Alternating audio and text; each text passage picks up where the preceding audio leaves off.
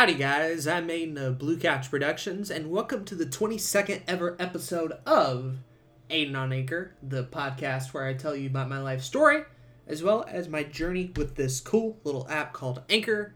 Like I said before, this is episode 22. I am filming this on August 28th, 2019 at exactly 9:31 p.m. It should be out by the time this month is over. It's my last major thing I have to do to finish out this month. One of my most productive months I've had in a long time. We're going to be talking about productivity today and how I managed to do so much in 1 month. And we'll also talk about other topics as they come into our head. You know Aiden on Anchor. It's a lot of not planning and a lot of transitioning from weird topic to weird topic. It could be one of the best episodes of the show or one of the worst. You don't know how it goes down, and neither do I. But that's what keeps it fascinating and interesting. So yeah, with all that being said, let's hop into the final Aiden on Anchor of August 2019. So, like I mentioned earlier, we're going to start this podcast with productivity. I have had what feels like the most productive month of my online career I feel like I have ever had. Just in the amount of stuff that I managed to do this month is just insane. And there's still like a couple of days left too. So by the time it's like all said and done, when I look back on August 2019, I'm going to be like, damn, Aiden really got his shit together that month. And I'm pretty happy about it as well. To give you an idea of all the shit that I did this month in particular, I put out the end of the Yoshi series on Lions Honor Gaming, my Let's Play channel. I also put out all the episodes to Kirby Dream Land 3 on Lions Honor Gaming, so that's 2 Let's Plays finished. I finished up all the monthly Battle League Season 3 stuff, which is like 12 videos that all came out, as well as bonus videos. Each season, every battle we've ever done on the monthly Battle League, all uploaded this month. I updated the websites for Blue Couch Productions, Monthly Battle League, and Lions Honor Gaming. Now they have more shit there, which is awesome. And, before I even forget, I fucking, not only did Zach get another episode of another YouTube podcast out, but I fixed all the descriptions, not only for that YouTube channel, but for the Anchor versions of those podcasts. And, descriptions for practically everything. I've been on a description kick. I fixed all of them on Lions Honor Gaming. The monthly Battle League ones are good. I've just been busy.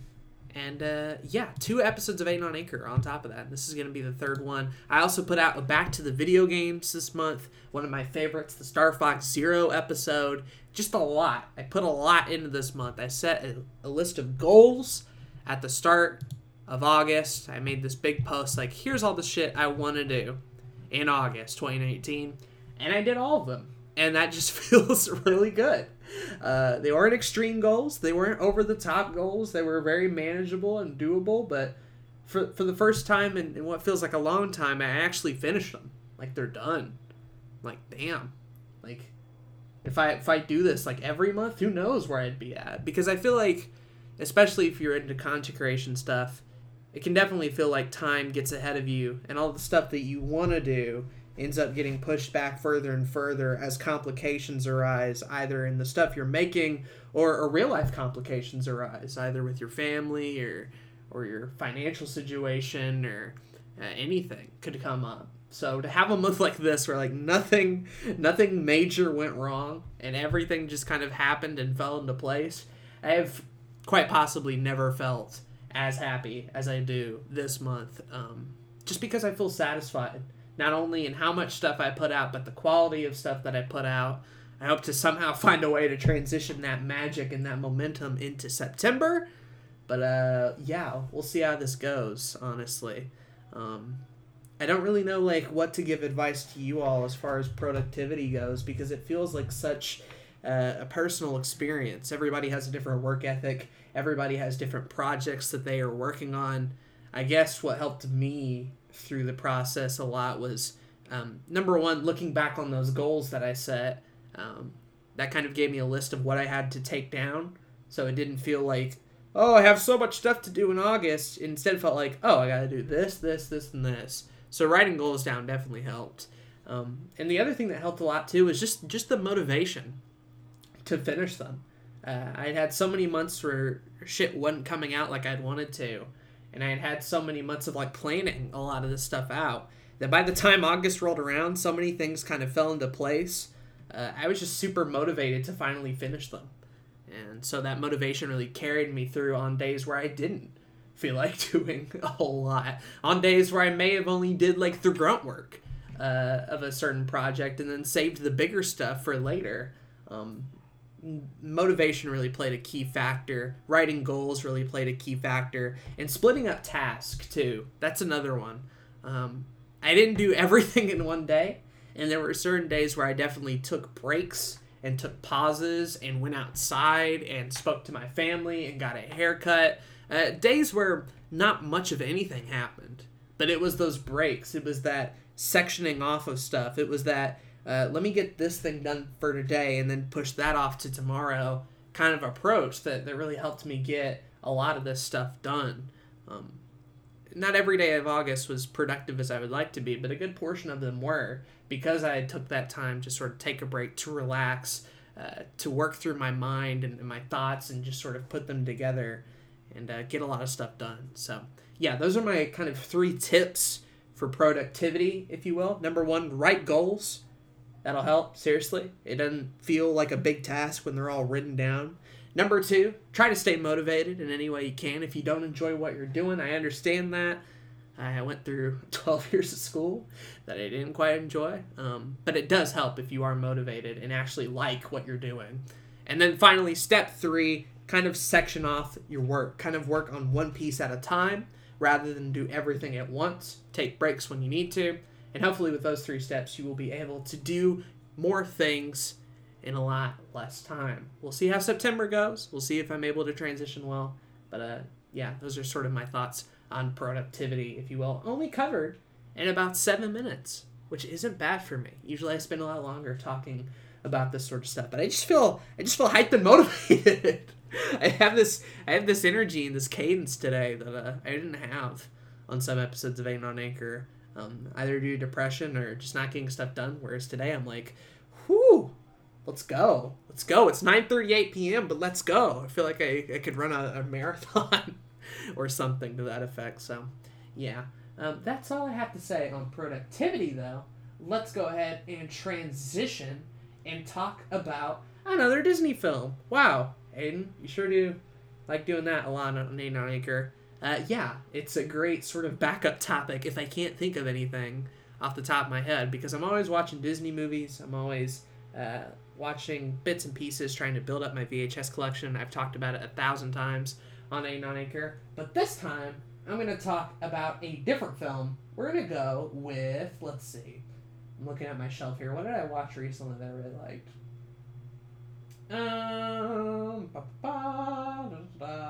We're going to go with Aladdin. We're going to go with Aladdin today. And I know Aladdin's been talked about a lot recently, whether it's the live-action remake or just recently announced there is going to be a HD remaster of Disney's Aladdin game along with their Lion King game in like a 2-pack for Switch and other consoles. So a lot of people are hyped on that. Aladdin's been kicking recently. This big swarm of popularity. Also with Robin Williams passing several years back, him being the genie, kind of the best character of the film. Aladdin is one of those films that even though it was made in the 90s, its reach and effect not only on animated films, but in films today, is still felt all the way now in 2019. And that's just crazy. And it kind of goes to show you just like how much of a landmark film Aladdin was in a lot of ways. So sitting back down to rewatch it, because I did watch Aladdin when I was a kid. This is not one of those films that I skipped out on. I liked it as a kid, and I like it now, basically. I'm not going to be one of those people that be like, oh, turns out Aladdin's just bad. No, I really like the film. A lot of the scope of it, just the size of it. I'm coming more and more to find out that something I like a lot in animated films is just sort of the environment and the atmosphere of it all and how it's sort of portrayed.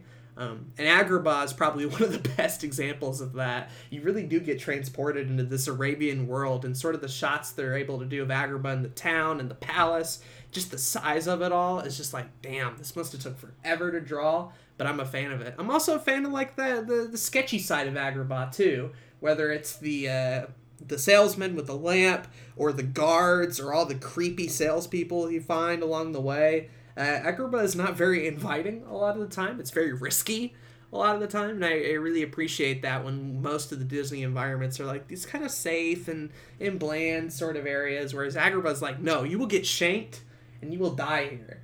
And I appreciate that. I appreciate that a lot. So yeah, that's the big thing I really like about Aladdin, is just sort of the scope and the environment and everything. But the characters are also surprisingly good. Aladdin and Jasmine have a pretty good relationship with each other. I kind of believe that they would fall in love after only 3 days or so. And both of them kind of like have a lot of problems. They're not really perfect people at all. Jasmine is sort of wanting to escape, wanting to get away from royalty and being this sort of princess. Her dad wants her to marry, obviously, and she's not a fan of that because she's an independent lady. She don't need no man. And meanwhile, Aladdin is inspired to be something, to be this big royal figure, because he doesn't like his current life being sort of this, how do you call street rat? They call him street rat through most of the movie. He doesn't want to be that anymore. He wants to be this sort of big figure, but he ends up sort of lying to himself and other people, kind of projecting a little bit, if you will. And so Aladdin just becomes this really relatable character. Jasmine becomes this really relatable character. And when they're near each other, talking about their problems, going through their issues, lying to each other, being honest with each other, just their whole dynamic throughout the movie is sort of the anchor to it all. And I really appreciate that. Genie as well. Gotta mention Genie, played by the late and great Robin Williams. He's still good, man. I will say that, like, as a kid, a lot of the pop culture references he was doing, I didn't quite catch on to. But now that I'm sort of an adult, most of them I catch on to. There's still a few, like, obscure ones that, like, you probably have to be alive in the 90s to even understand what the hell is going on and what's with this dialogue. But most of them land pretty well. Most of the jokes hit for the most part.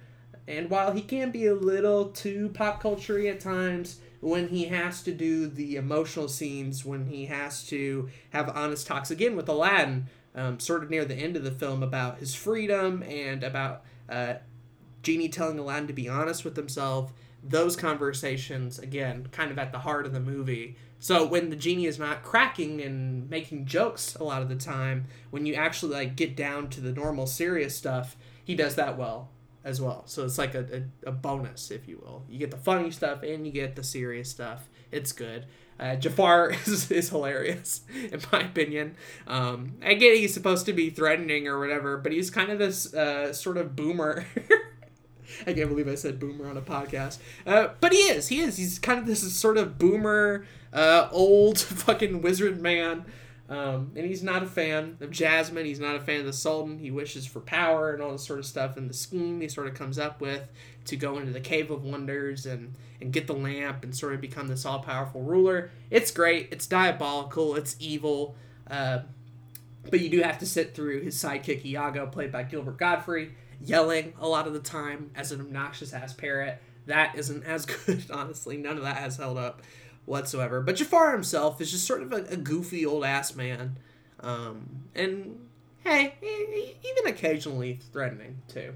I think my favorite parts of this movie is, number one, the first half. I really like the first half. Just sort of Aladdin living his everyday life, Jasmine going through their problems, the couple meeting, and the whole Cave of Wonders plot, where Aladdin meets Genie and the magic carpet and all that sort of stuff. All of that flowed pretty well and feels natural. Whereas the second half of the movie, now that they're all together, I don't know. I didn't find that to be as enjoyable. Really, the movie kind of dawdles off a little bit for me until we get to the climax in the end, which is fantastic as always. I like how Aladdin defeats Jafar not through combat or strength or anything like that, but through wits. And Jafar is kind of portrayed to be this really smart character throughout most of the movie. So when Aladdin outsmarts him in a pretty clever and unique way, I'm not going to spoil it, it really is satisfying to watch him do that. So that's great. The climax is pretty good. But man, that first part of the movie where we're just kind of seeing Agrabah and learning about all these people, that stuff is really, really good. So the first half is awesome. Second half, not as much. The climax is really good overall. The music, you guys already know about the music. A Whole New World, I parodied it on Blue Couch Productions. Parodied? parodied, right? That's the word. I did a parody song of Blue Catch Productions with me and Ethan, A Whole New World, about a year or two ago at this point. So, yeah, I like the songs from Aladdin. That was the whole point I was going to make with that. A lot of them timeless, Friend Like Me, a bop, a banger, Whole New World, the classic romantic song, Street Rat at the beginning, also one of my favorites, Prince Ali, like, every song in Aladdin's a banger. I can talk about like how in some movies the soundtrack is either sort of forgettable or it's like trying to be more atmospheric or like I talked about Oliver and Company last episode where like it had one good song but the rest of them weren't. Here in Aladdin, like there's 3 or 4 or 5 really good songs and you can listen to them today and still be like, wow, this shit's pretty fucking good. I guess the last thing I got to talk about with Aladdin is just sort of, like I said earlier, the genie is sort of this pop culture referencing machine, and it kind of paved the way for other sort of animated films to sort of do that, for better or for worse. This sort of led to movies like Hercules that does it a lot. Shrek, obviously, is another big one where it references pop culture stuff all the time. And most animated comedies today are filled with pop culture references, and that sort of starts with Aladdin. And it's amazing to me that, like, even though this is the start of one of probably the worst trends in animated films, I don't like a lot of animated films that just reference pop culture stuff all the time. In fact, I hate it. But, like, to see the start of this trend in Aladdin and realized how much I liked it in Aladdin, I'm like, yo, other films need to step up their pop culture game. Like, here Aladdin's doing it and I'm finding it awesome. But when I go watch Shrek or some shitty, like, movie like Norm of the North and they make a pop culture reference, I'm like, ugh. This is awful. Why is this so bad now?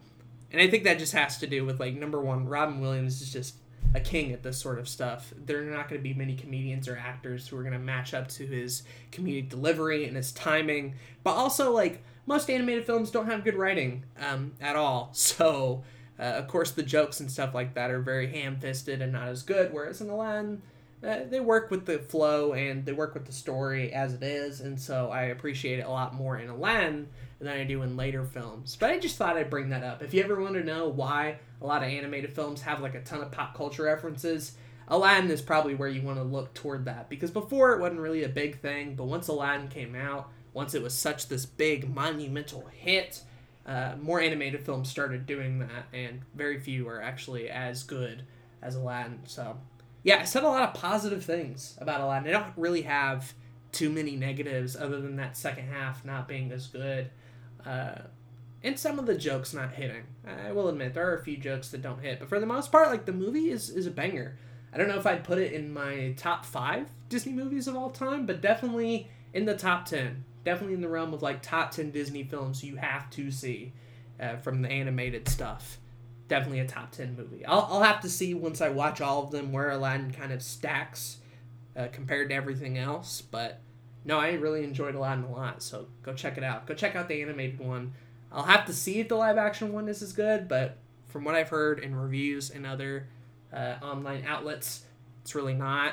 So, yeah, I'll probably stick with the animated one for now. Whew, jeez, I need something to drink. I've been talking like nonstop for 18 minutes. I need a little bit of caffeine in me. Hold on.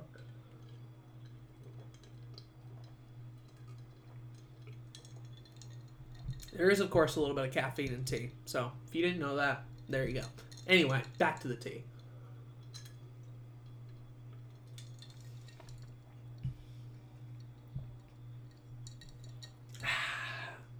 Dang, that's nice. That's real nice. Okay. Whew. I feel so much better now.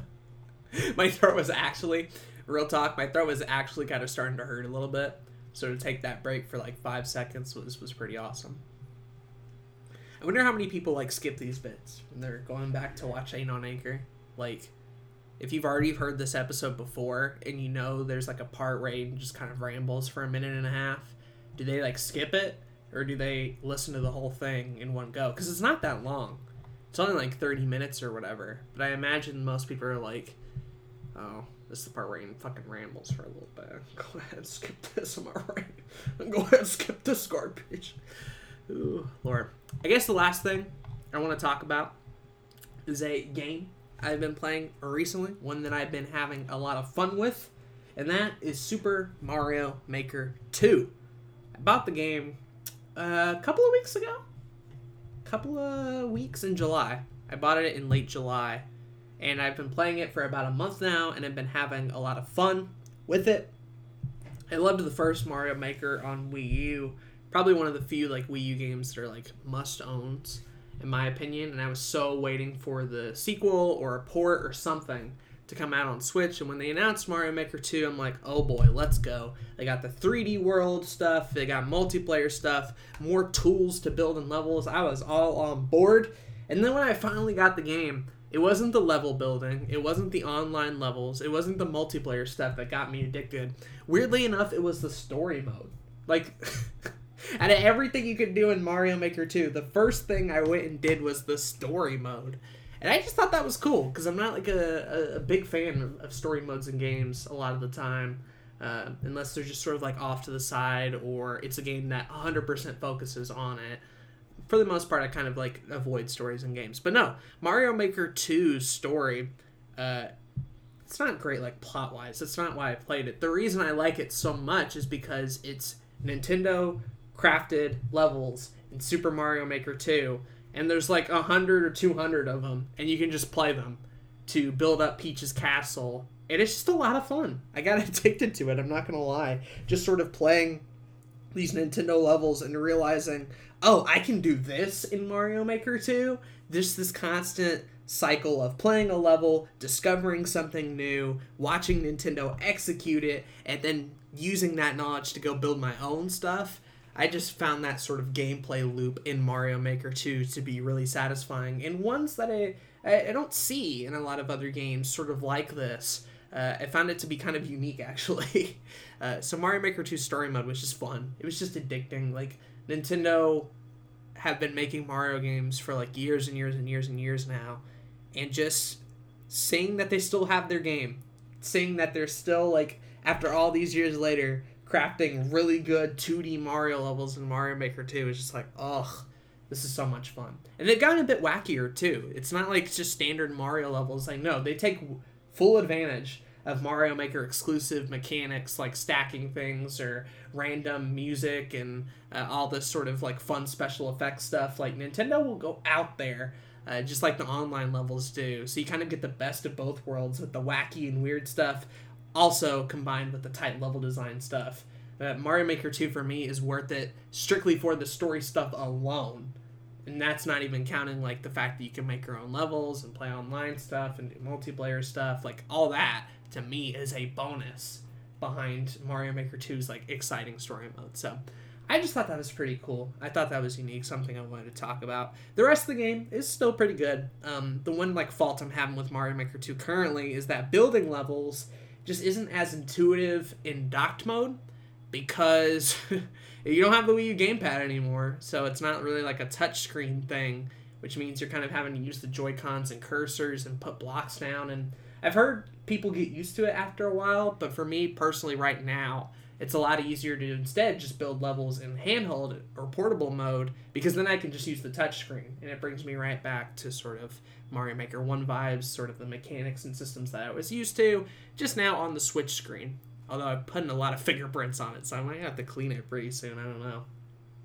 But yeah, I made a level in Mario Maker 2. It's not done yet. I still have to test it and make it. But I've been having a lot of fun with that aspect too, of like getting sort of my level design flow back on.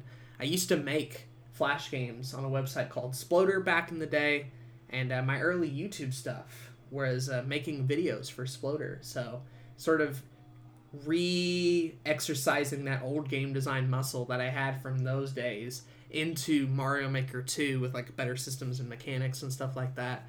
It's been a lot of fun. I still definitely have that passion for game making inside me in some form or fashion. Maybe not as big as I used to, but definitely it's still there. I would love to, if not make a full brand new game, at least make like a ROM hack or a game based on a previous one. Stuff like making a Pokemon ROM hack, or making a bunch of Mario Maker levels and then ordering them like it's my own Mario game or whatever. I'd love to at least do that, because I feel like that'd be really fun and really interesting. I definitely don't have the time to do it right now, but someday, maybe when all this YouTube stuff is sort of succeeded, I would definitely like to just sort of make my own little games and creative projects, because I'm a big fan of a lot of games, and I feel like it'd be a lot of fun to sort of get into that. But man, that's like a mountain of stuff to learn. You gotta learn like programming and art design and all that sort of stuff. I'm definitely not there yet. Definitely not as skilled. But one day, man, one day, I think it'd be really cool. But yeah, I think that's gonna do it for this episode of Aiden on Anchor. We talked about a lot of stuff today. Productivity, Aladdin, pretty baller. We talked about Super Mario Maker 2, and some aspirations for game design stuff.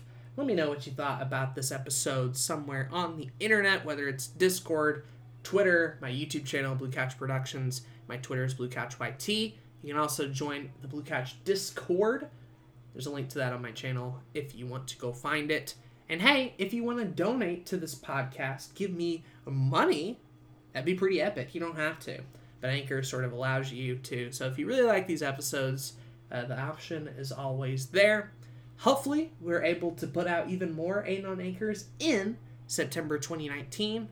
But as of now, I felt like we got 3 pretty good episodes out in August, so I'm hyped about that.